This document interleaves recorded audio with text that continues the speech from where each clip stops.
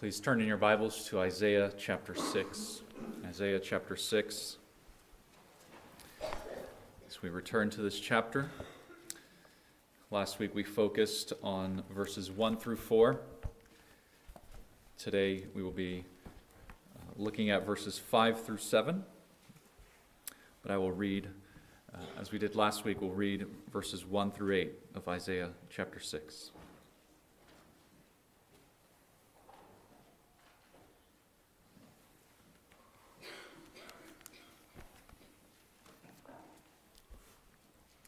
The word of the Lord says in Isaiah 6, verse 1, "In the year that King Uzziah died, I saw the Lord sitting upon a throne, high and lifted up, and the train of his robe filled the temple. Above him stood the seraphim. Each had 6 wings. With 2 he covered his face, and with 2 he covered his feet, and with 2 he flew. And one called to another and said, 'Holy, holy, holy is the Lord of hosts. The whole earth is full of his glory.' And the foundations of the thresholds shook at the voice of him who called, and the house was filled with smoke. And I said, 'Woe is me, for I am lost, for I am a man of unclean lips, and I dwell in the midst of a people of unclean lips, for my eyes have seen the King, the Lord of hosts.' Then one of the seraphim flew to me, having in his hand a burning coal that he had taken with tongs from the altar. And he touched my mouth and said, 'Behold, this has touched your lips. Your guilt is taken away, and your sin atoned for.' And I heard the voice of the Lord saying, 'Whom shall I send, and who will go for us?' Then I said, 'Here am I, send me.'" This is the word of our Lord. Let's pray for God's help as we look at his word now.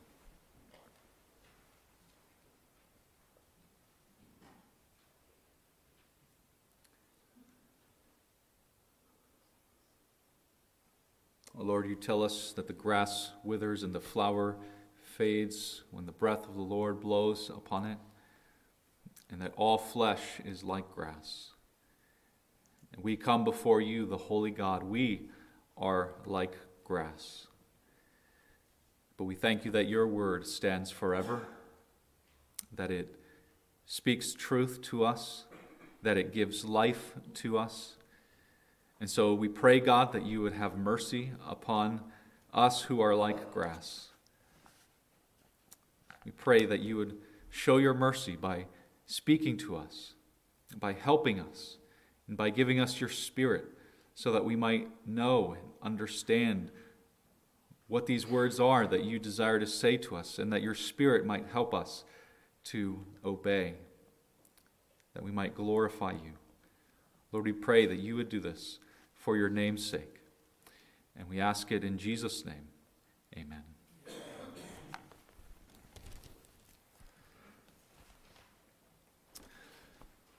Well, many of you probably know about this event in 1986 when a nuclear power plant had a meltdown at a place called Chernobyl, which is now in Ukraine. And when the nuclear plant started its meltdown and started emitting radioactive particles, this caused all kinds of damage that is still seen in its effects today. Basically, everybody evacuated. Basically, nobody lives in Chernobyl anymore. And there is a giant concrete shell that is enclosing this nuclear reactor. And all kinds of effects happened. Some people died, but it also affected the soil and the water and the animals and the plants. And so they discovered things like these animals who were just having disabled or deformed baby animals because of the exposure to the radiation. So you probably know about that event, but let's imagine that nobody took that disaster seriously. everyone took it lightly. And so here we have all these radioactive particles flying through the air, getting into the water and into the soil, but nobody thinks it's really a big deal. And so everybody goes about their lives in Chernobyl, driving up and down the street, going to their jobs, going out to eat at dinner. They're all fighting over politics and who's going to rule Chernobyl. They're all arguing with each other about the best laws that need to be put in place in Chernobyl. And all the while, they are sitting around radiation. All the while, these particles are eating them away. They have nosebleeds, they have deformities, they have hair falling out, but they don't think anything of it. They have gatherings once a week where they get around for some pep talks and people dress up as Toy Story characters to try to tell people how to have good and happy lives. And there might even be some sincere people who, in these gatherings once a week, want to learn how to and tell people how to help people have better families, how to help rescue the poor out of their poverty. But all the while ignoring this great danger of the radiation that is literally killing them day by day. Well, I think most of you probably know where all of this is going. But this is how people treat the holiness of God. People act as if the holiness of God is something to be taken lightly. That God himself and the reality of God in the universe is really not such a big deal. And people go throughout their days and throughout their lives worrying about their jobs and how much money they're going to make, priding themselves over their successes, arguing about legislation, all the while ignoring the biggest problem. The problem that there is a holy God all around, a holy God who sees everything that they do, and especially in the church.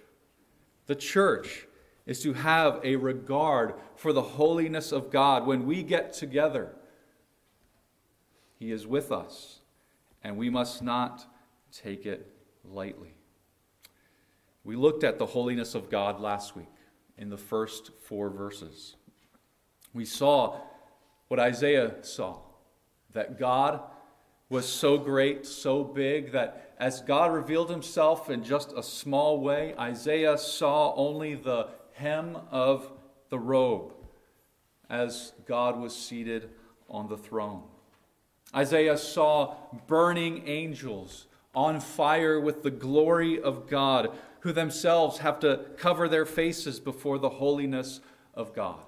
Isaiah heard the choir of angels singing, "Holy, holy, holy," showing us that they never get bored of praising the holy God, and showing us that holiness is of the very essence of who God is. It is what it means to be God. It is part of his being at the core. God is holy.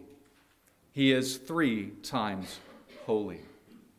Isaiah felt the doorposts shake, and he saw the house filled with smoke. So now, how will Isaiah respond? Will Isaiah's life go on just as normal? Will Isaiah respond to this vision by thinking about how he's going to pay the bills? Will he respond to this vision by going out and campaigning for a political committee? No, Isaiah responds with an understanding of the most important reality of his life and of the world, that he has faced this holy God. And this has to change him. This has to have an effect on his life. So we want to see today what that effect is. First, it's very simple. He sees a sense of his own sin. And then second, he gets a sense of God's grace. And so these are very simple points, but profound and life-changing if we will take them to heart. This is the most important thing that you need to think about in your life. First, you have to have a sense of your own sin, because the reality is we face a holy God, and we will one day be face to face with him at the judgment seat, and we will have to give an account to this God. Let's read Isaiah's response again, his sense of sin in verse 5. He says, "Woe is me, for I am lost. For I am a man of unclean lips, and I dwell in the midst of a people of unclean lips. For my eyes have seen the King, the Lord of hosts." Maybe you've had nightmares. You've had scary dreams. A lot of scary dreams involve you thinking that you're going to die. And so you're having this nightmare. Maybe somebody's chasing you or something like this, or you're falling off a building.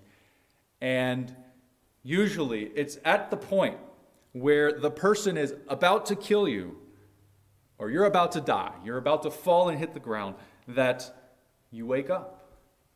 You wake up in a sweat. You were dreaming that you were dying. Well, Isaiah here has so far in this story just been an observer of what's going on. Isaiah has only been observing God. God hasn't spoken to him.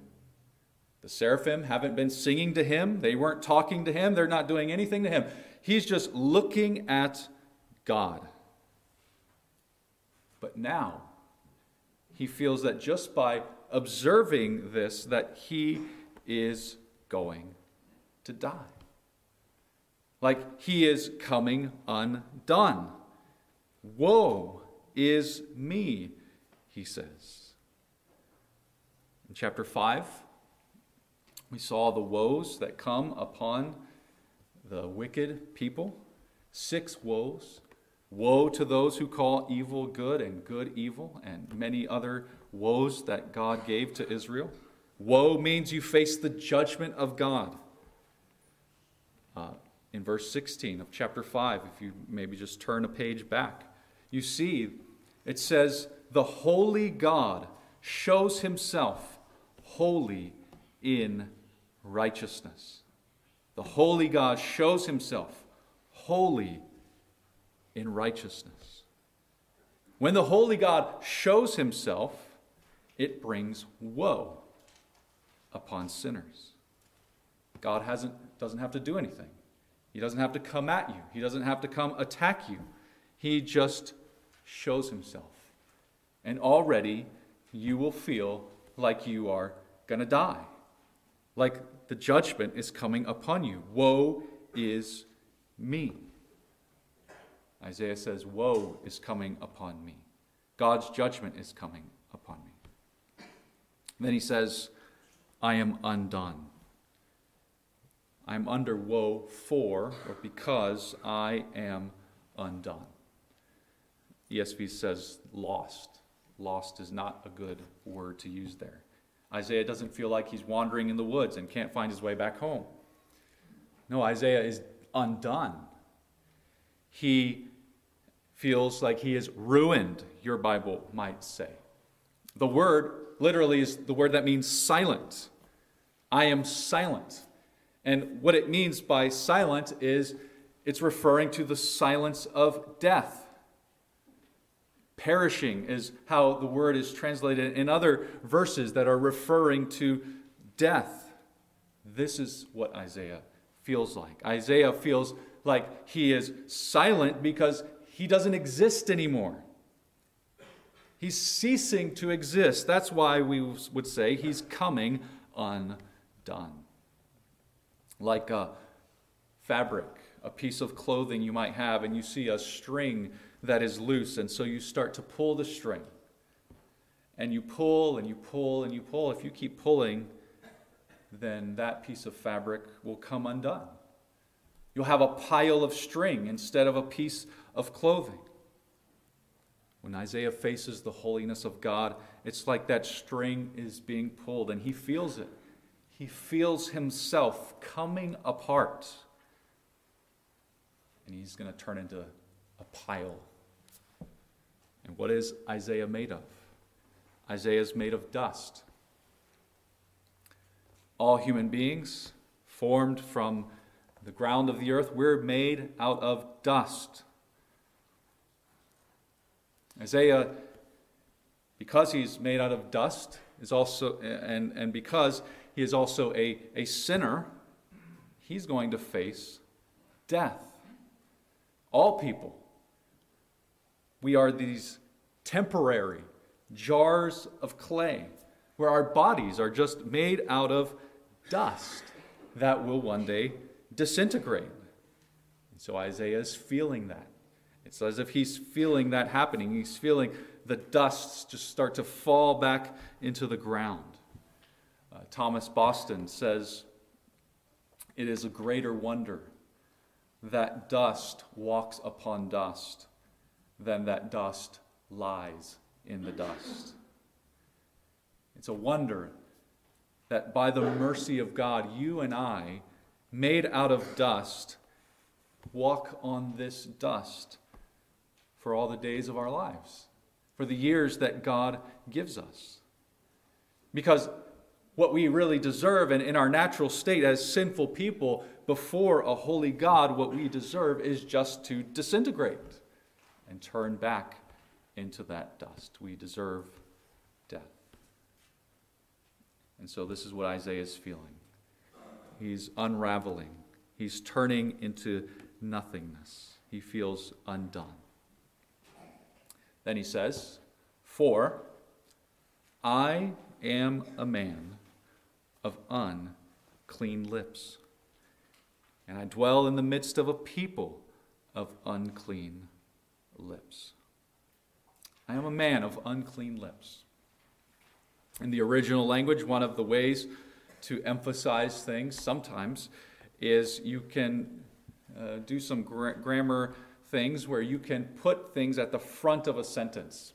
And a lot of times when they put things at the front, it's for emphasis. And so this is what Isaiah does here. He talks what in English would sound the way Yoda would talk, or sounds the way Dr. Seuss would write a book, but it makes sense in Hebrew, but he's emphasizing something. And so the way that he says it is he's focusing on the subject at the front. It would sound like this: "A man of unclean lips I am. A people of unclean lips I live among. And the King, the Lord of hosts, my eyes have seen." And so you see, he's putting the subject at the beginning as a way to emphasize the subjects. And it's making a contrast. The contrast is between the fact that Isaiah is a man and these are people versus the king. You can't have the king and the man together and existing in harmony in this condition, because he's a man made out of dust, and he is a man of unclean lips. Why does Isaiah say that he has unclean lips? Why doesn't he say, "I'm an unclean man," or "I am unclean"? He says, "I am a man of unclean lips." Well, some people might say, well, maybe it's because he has just been in the presence of a worship service. He's been in the presence of seraphim who are praising God endlessly, singing out, "Holy, holy, holy." And when Isaiah witnesses this, he is aware of the fact that his lips cannot praise God the way the seraphim do, because his lips are unclean. He knows that he would be a hypocrite to then join in the choir and shout, "Holy, holy, holy is the Lord of hosts." And he dwells amidst people of unclean lips. And so there's a sense in which he is guilty by association as he is surrounded by all of this uncleanness. Isaiah knows that he can't praise God when those very same lips have been used in anger towards others.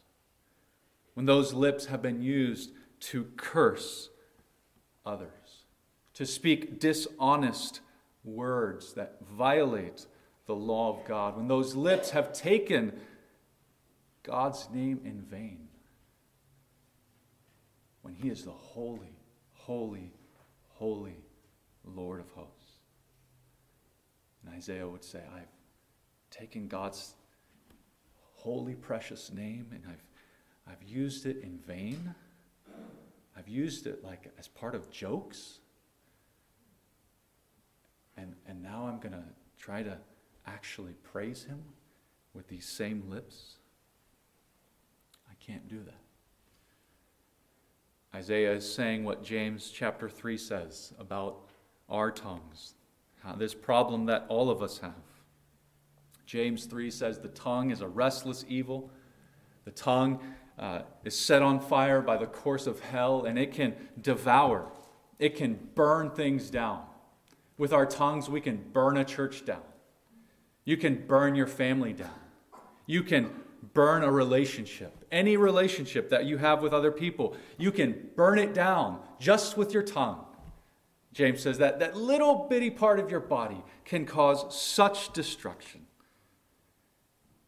And so James says, we use that tongue to curse others in one moment, and then in the next moment to bless God our Father. What hypocrisy, James is saying. That's the idea of what Isaiah is feeling. What about you? Are your lips unclean?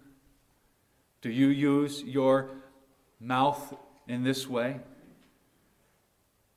Perhaps it's dishonesty, gossip, cruelty, anger. Maybe you did it this morning. Maybe you yelled at your kids, "Kids, get in the car. We got to make it to the worship of God. We can't be late."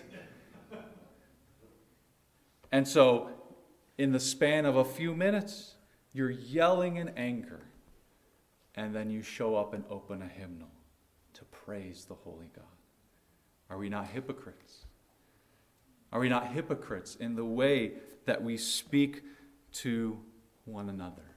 In the way that we speak to our families, to our spouses and our children, and then open our lips to praise God? We are people of unclean lips. We need to be cleansed. Now there's probably, I think, another reason why Isaiah speaks of himself as a man of unclean lips. And it's because he's a prophet. He's a prophet. And it's his work to preach the word of God, and to prophesy what God reveals to him. And so Isaiah would feel even more this burden that as a man who represents the words of God, who speaks, in his case, infallible words from God, how could he then turn around in a few minutes and be so careless with his words? To use those same lips to sin against others, to burn things down. Isaiah is a prophet. And so he talks about the lips because this is at the core of who he is. This is what people know about him. He is Isaiah the prophet. Even his wife is called the prophetess in chapter 8. And she doesn't actually prophesy, but she's married to the prophet. And so that's her identity as the prophetess. And Isaiah is the prophet. He is the great prophet.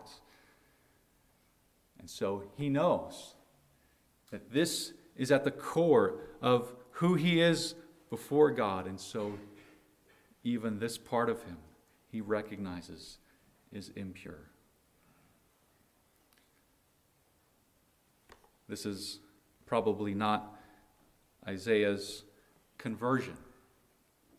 And so I don't think that, although there are principles and there's relevance to looking at this passage and what someone needs to know to come to know Christ and to be saved, you got to know the holiness of God, and you got to know your sin, and you've got to know forgiveness. That's all true. But this isn't about an unbeliever becoming saved. This is about someone who knows God, who has walked with God, and yet aware, again, as he faces the holiness of God in a very real and direct way, aware of how he has failed at this deepest point where God has called him to serve him.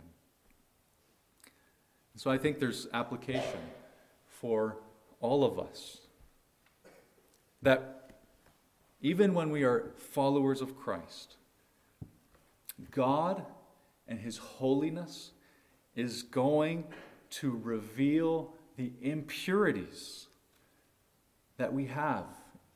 And he's going to go for the deepest parts of you, the things that you value most, the things that you treasure most, the things that you are most proud of.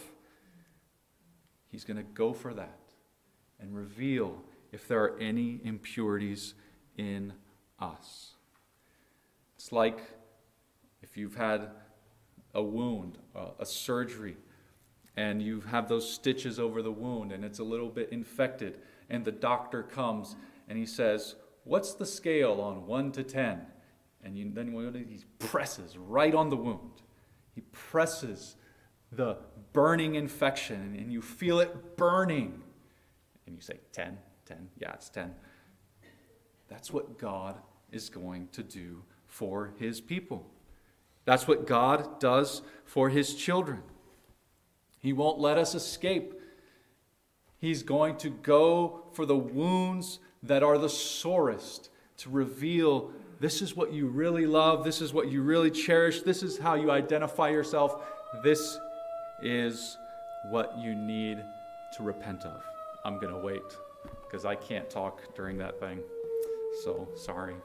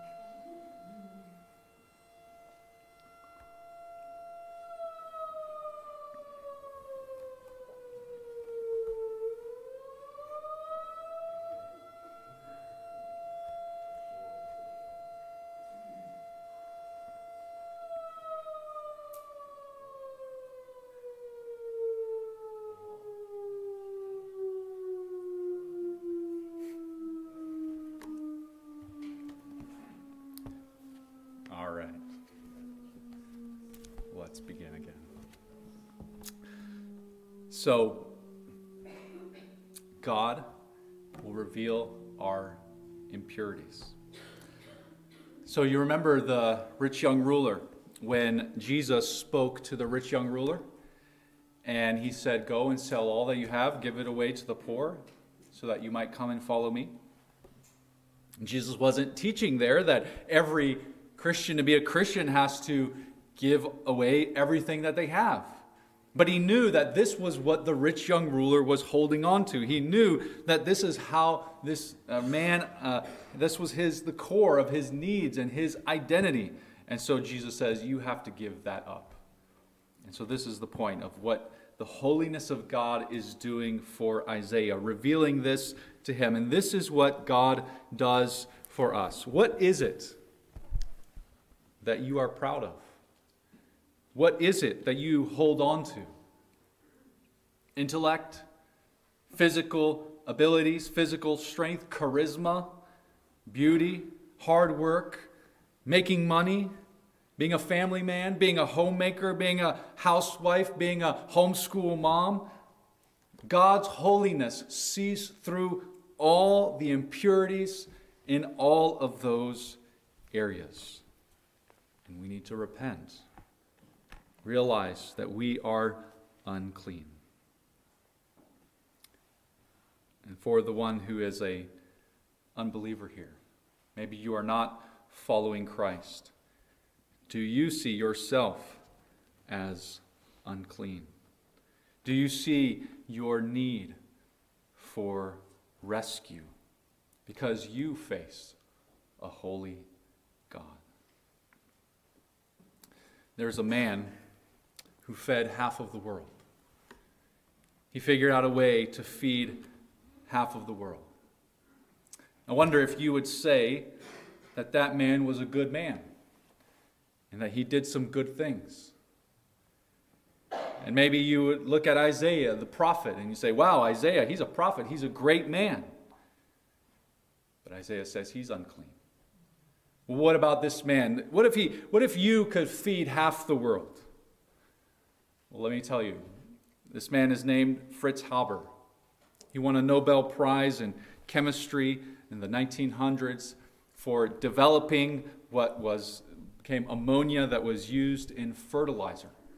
And so basically he invented fertilizer, which was able to massively produce all the crops. And so people say that he has fed half of the world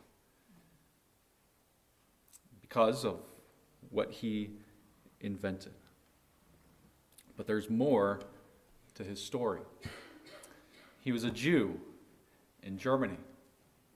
And during World War I, he was working for the German military. And he invented chemical weapons. Some of the same knowledge that he used to create the fertilizer that would feed half the world, he also used to create chemical weapons so that gases could travel through the air to the other side of the trench and suffocate soldiers to death. And after World War I, Hitler came into power, and because he was a Jew, Haber had to leave Germany. He would go to places like England, and people wanted nothing to do with him because he was someone who invented chemical weapons. And so he died. He died alone, disgraced, and unknown. But then there's one more aspect of his life, which is that after he died, the German scientists for the Nazis, they went into his labs in his office, and they found this chemical that is called Zyklon A that Haber was working on. And they modified it and created this chemical called Zyklon B. And it was Zyklon B that was then used in the gas chambers of the concentration camps. And so the gas that Haber himself was working on is what killed even some of his own family members. Haber is a description of what the world is like and what people are like. How sin and evil infects everything in this world.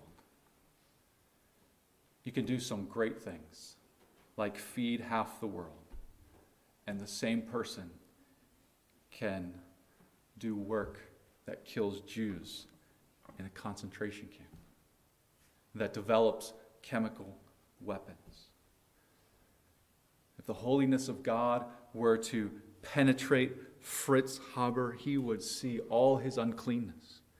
He would have no pride, no self-righteousness over the ability that he had, that he has fed half of the world. But he would realize everything that he had done that was evil and unclean. And so it was with Isaiah, the great prophet. And so it should be with every single one of you. You should put absolutely no confidence in your own righteousness. Put no confidence in anything good that you have ever done, because before the holiness of God, you are unclean. And so we need a solution to this problem. We've seen the sense of sin in verse 5. Now we see a sense of grace in verses 6 and 7. So I'll read it again. Verse 6. Then one of the seraphim flew to me, having in his hand a burning coal that he had taken with tongs from the altar. And he touched my mouth and said, Behold, this has touched your lips. Your guilt is taken away, and your sin atoned for. Now pretend. We'll keep going. Pretend that you don't know the story here. We've just read the story, but pretend that you don't know it. So, here we are. Isaiah has seen all this with the vision of God. Isaiah says, Woe to me, I am undone. So he's literally feeling like he's coming apart. He feels like he's dying. And now he sees a seraphim. A burning angel is flying towards him with a coal. What does he think is going to happen? Now he's really sure that he's going to die. He's coming to finish me off. He's going to burn me with this coal or something. And so here is the seraphim flying towards him. And he touches his lips with a coal. Now, Isaiah doesn't tell us. He says, ouch. He doesn't tell us. This really burned. This made a scar on my lips. He gives us no information about what happened to him. He just says, it touched my mouth. Now we get a hint of what happened just with that word, touch. It wasn't placed upon his lips, pushed down upon his lips. It was a touch. It must have just been pretty brief, pretty quick touch of the lips, but the lips were sensitive. You get punched in the mouth, that hurts a lot more than getting punched in the arm. Lips are sensitive, and so a coal on the lips would have burned. And so he just touches his lips. Well, that's what happens. But then we get the interpretation of what happens. The seraphim says, this has touched your lips. Your guilt is taken away, and your sin atoned for. So this is a symbol of Isaiah being forgiven of his sins.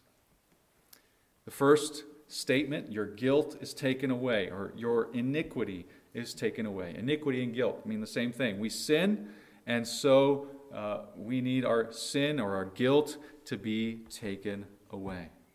Taken away is like it's dissipated. When the coal touches his lips, the guilt is dissipated. Just like the holiness of God repels sin and pushes sin away, so the grace of God pushes away the guilt of sin. So the only way for the holy God to be in the presence of someone who has sinned is for the sin to be pushed away, that guilt to be pushed away. And symbolically, this is done here with the coal that touches the lips. The next statement that we get is, your sin is atoned for. Sin, disobedience to the law of God, creates a debt. And that's what this word that in English is atoned for is the word for cover. And it's about covering a debt. When you go to coffee or a restaurant with someone and you go to pay, you say, I'll cover it. Because you now owe that place a debt and somebody has to cover it. And so you're going to cover it for someone else. And so the word covering here in the Old Testament means that we have a debt to God. God has created us. He is due our worship and our allegiance and our obedience. We have disobeyed him. We have rejected his rules. And so that puts us in a debt, and that debt needs to be covered. That's what the word atoned for means. Atonement. Now you notice, the seraphim does not tell Isaiah that he is unclean.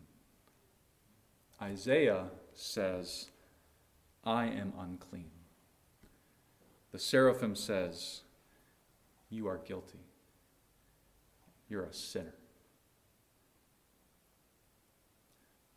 Isaiah's problem was worse than even he thought the problem was.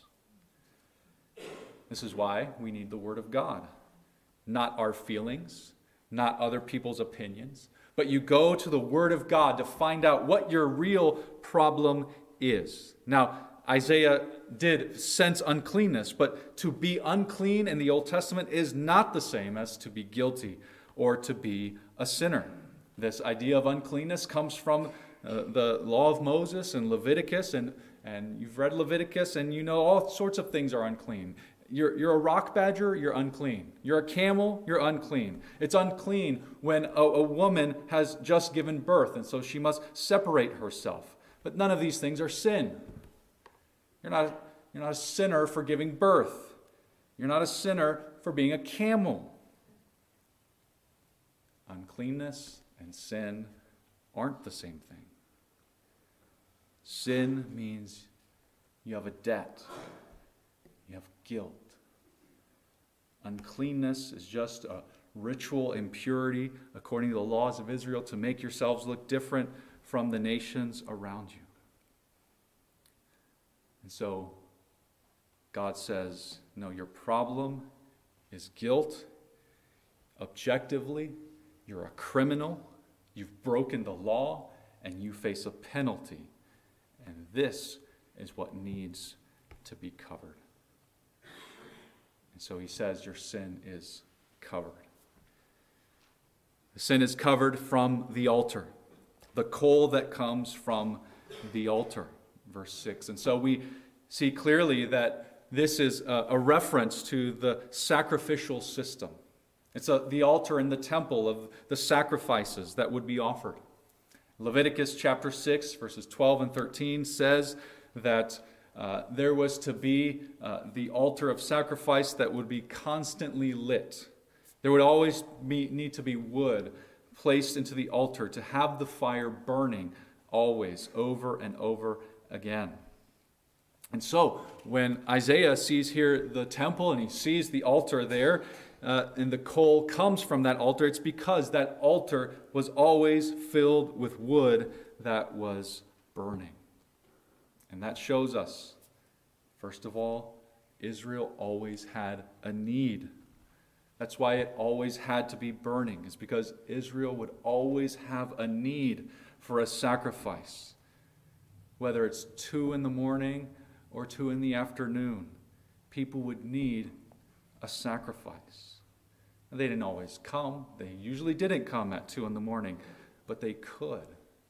And so that was the second point, is that not only does it show that they always needed it, but there was always a provision for their sin. They could come any time. They could come as many times as they wanted. They could come over and over, and the altar was always open to them to have the sacrifice made to reflect the forgiveness of their sins. And so Isaiah's sins are atoned for from this altar that offered the sacrifice, pointing to the forgiveness of sins through the sacrificial lamb that was always open to the people of God. For us today, if you were to go into the heavenly temple right now, the same one that Isaiah saw, but if you go there now and you look, you will see that at the right hand of God is a living lamb who was slain. It is Jesus Christ, the lamb who was slain but is now alive. And Jesus Christ stands there before the altar, before the throne of God, as the sacrifice that already has been made. And he stands there, and Hebrews tells us that he ever lives to make intercession for us. The altar is always open. Jesus is always there. He is always alive. The sacrifice was already made, and now he ever lives, and he's constantly there because you constantly have a need, because you're constantly sinning, because you never truly regard the holiness of God, and you have so much impurity that needs to be cleansed, but you can always go to the altar. You always have your great high priest ever living to intercede for you. And you always will see him sprinkling the blood upon the mercy seat. His blood that has already been shed. The sacrifice of Christ has been made so that we can go to Christ at any time, as many times as we want. You can keep coming, and you will always find an open altar. Jesus and his work on the cross is what this coal from the altar points us forward to. But this sacrifice came at the great cost of the life and blood of Jesus himself. Jesus experienced a whole lot more than just a coal touching his lips, but he experienced the full wrath of God. And if the holiness of God makes a seraph cover his face, who is sinless but a creature, and if the holiness of God makes Isaiah come undone as one person who has sinned, what did the holiness of God do to Jesus Christ in his human nature as he took on not the sins of one person, but he was the Lamb of God who takes away the sins of the whole world? He was the one who was made to be sin. He is the one who took on himself the sins of every single one of the people of God, every single sin. He took on the guilt for millions upon millions that many might be saved. If one person comes undone because of one person's sin, what was it like for Christ to experience this full wrath of God? And what was it like for him as the Holy One of Israel, the holy God himself, and the holy man, the only man who ever lived perfectly, the only man who had no guilt and no sin, the man who was clean in every way, who had no impurities in his life ever. And yet he, the one holy man, experienced the holiness of God against the sins of many. Crushed by the holiness of God. Crushed for our iniquities. So that there would be a throne of grace. So that the altar would be open to you. You look at this passage and you see your problem is worse than you ever thought. The holiness of God burns right through us and reveals all kinds of impurity. And you probably don't even know it, know the half of it.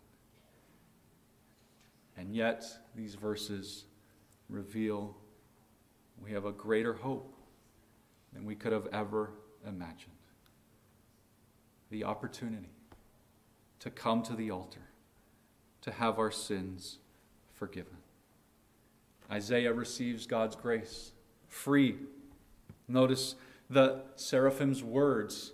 They are not, Isaiah, try better next time, but they are, Isaiah, this has been done. It's done. Your guilt is taken away. Your sin atoned for. And so we can say through messengers preaching the word of God that to everyone who puts faith in Jesus Christ, relies upon him, there's nothing else that you must do. Your guilt is taken away. Your sin is atoned for. Christ has done it. The sacrifice has been made upon the sacrificial altar. Believe the promise. Live in light of the promise. Don't go away taking these things lightly. If you are undone by your sin, undone by the sight of the holiness of God, come and receive the only covering available for your sins. Know this promise: your guilt is taken away, your sin atoned for. Let's pray.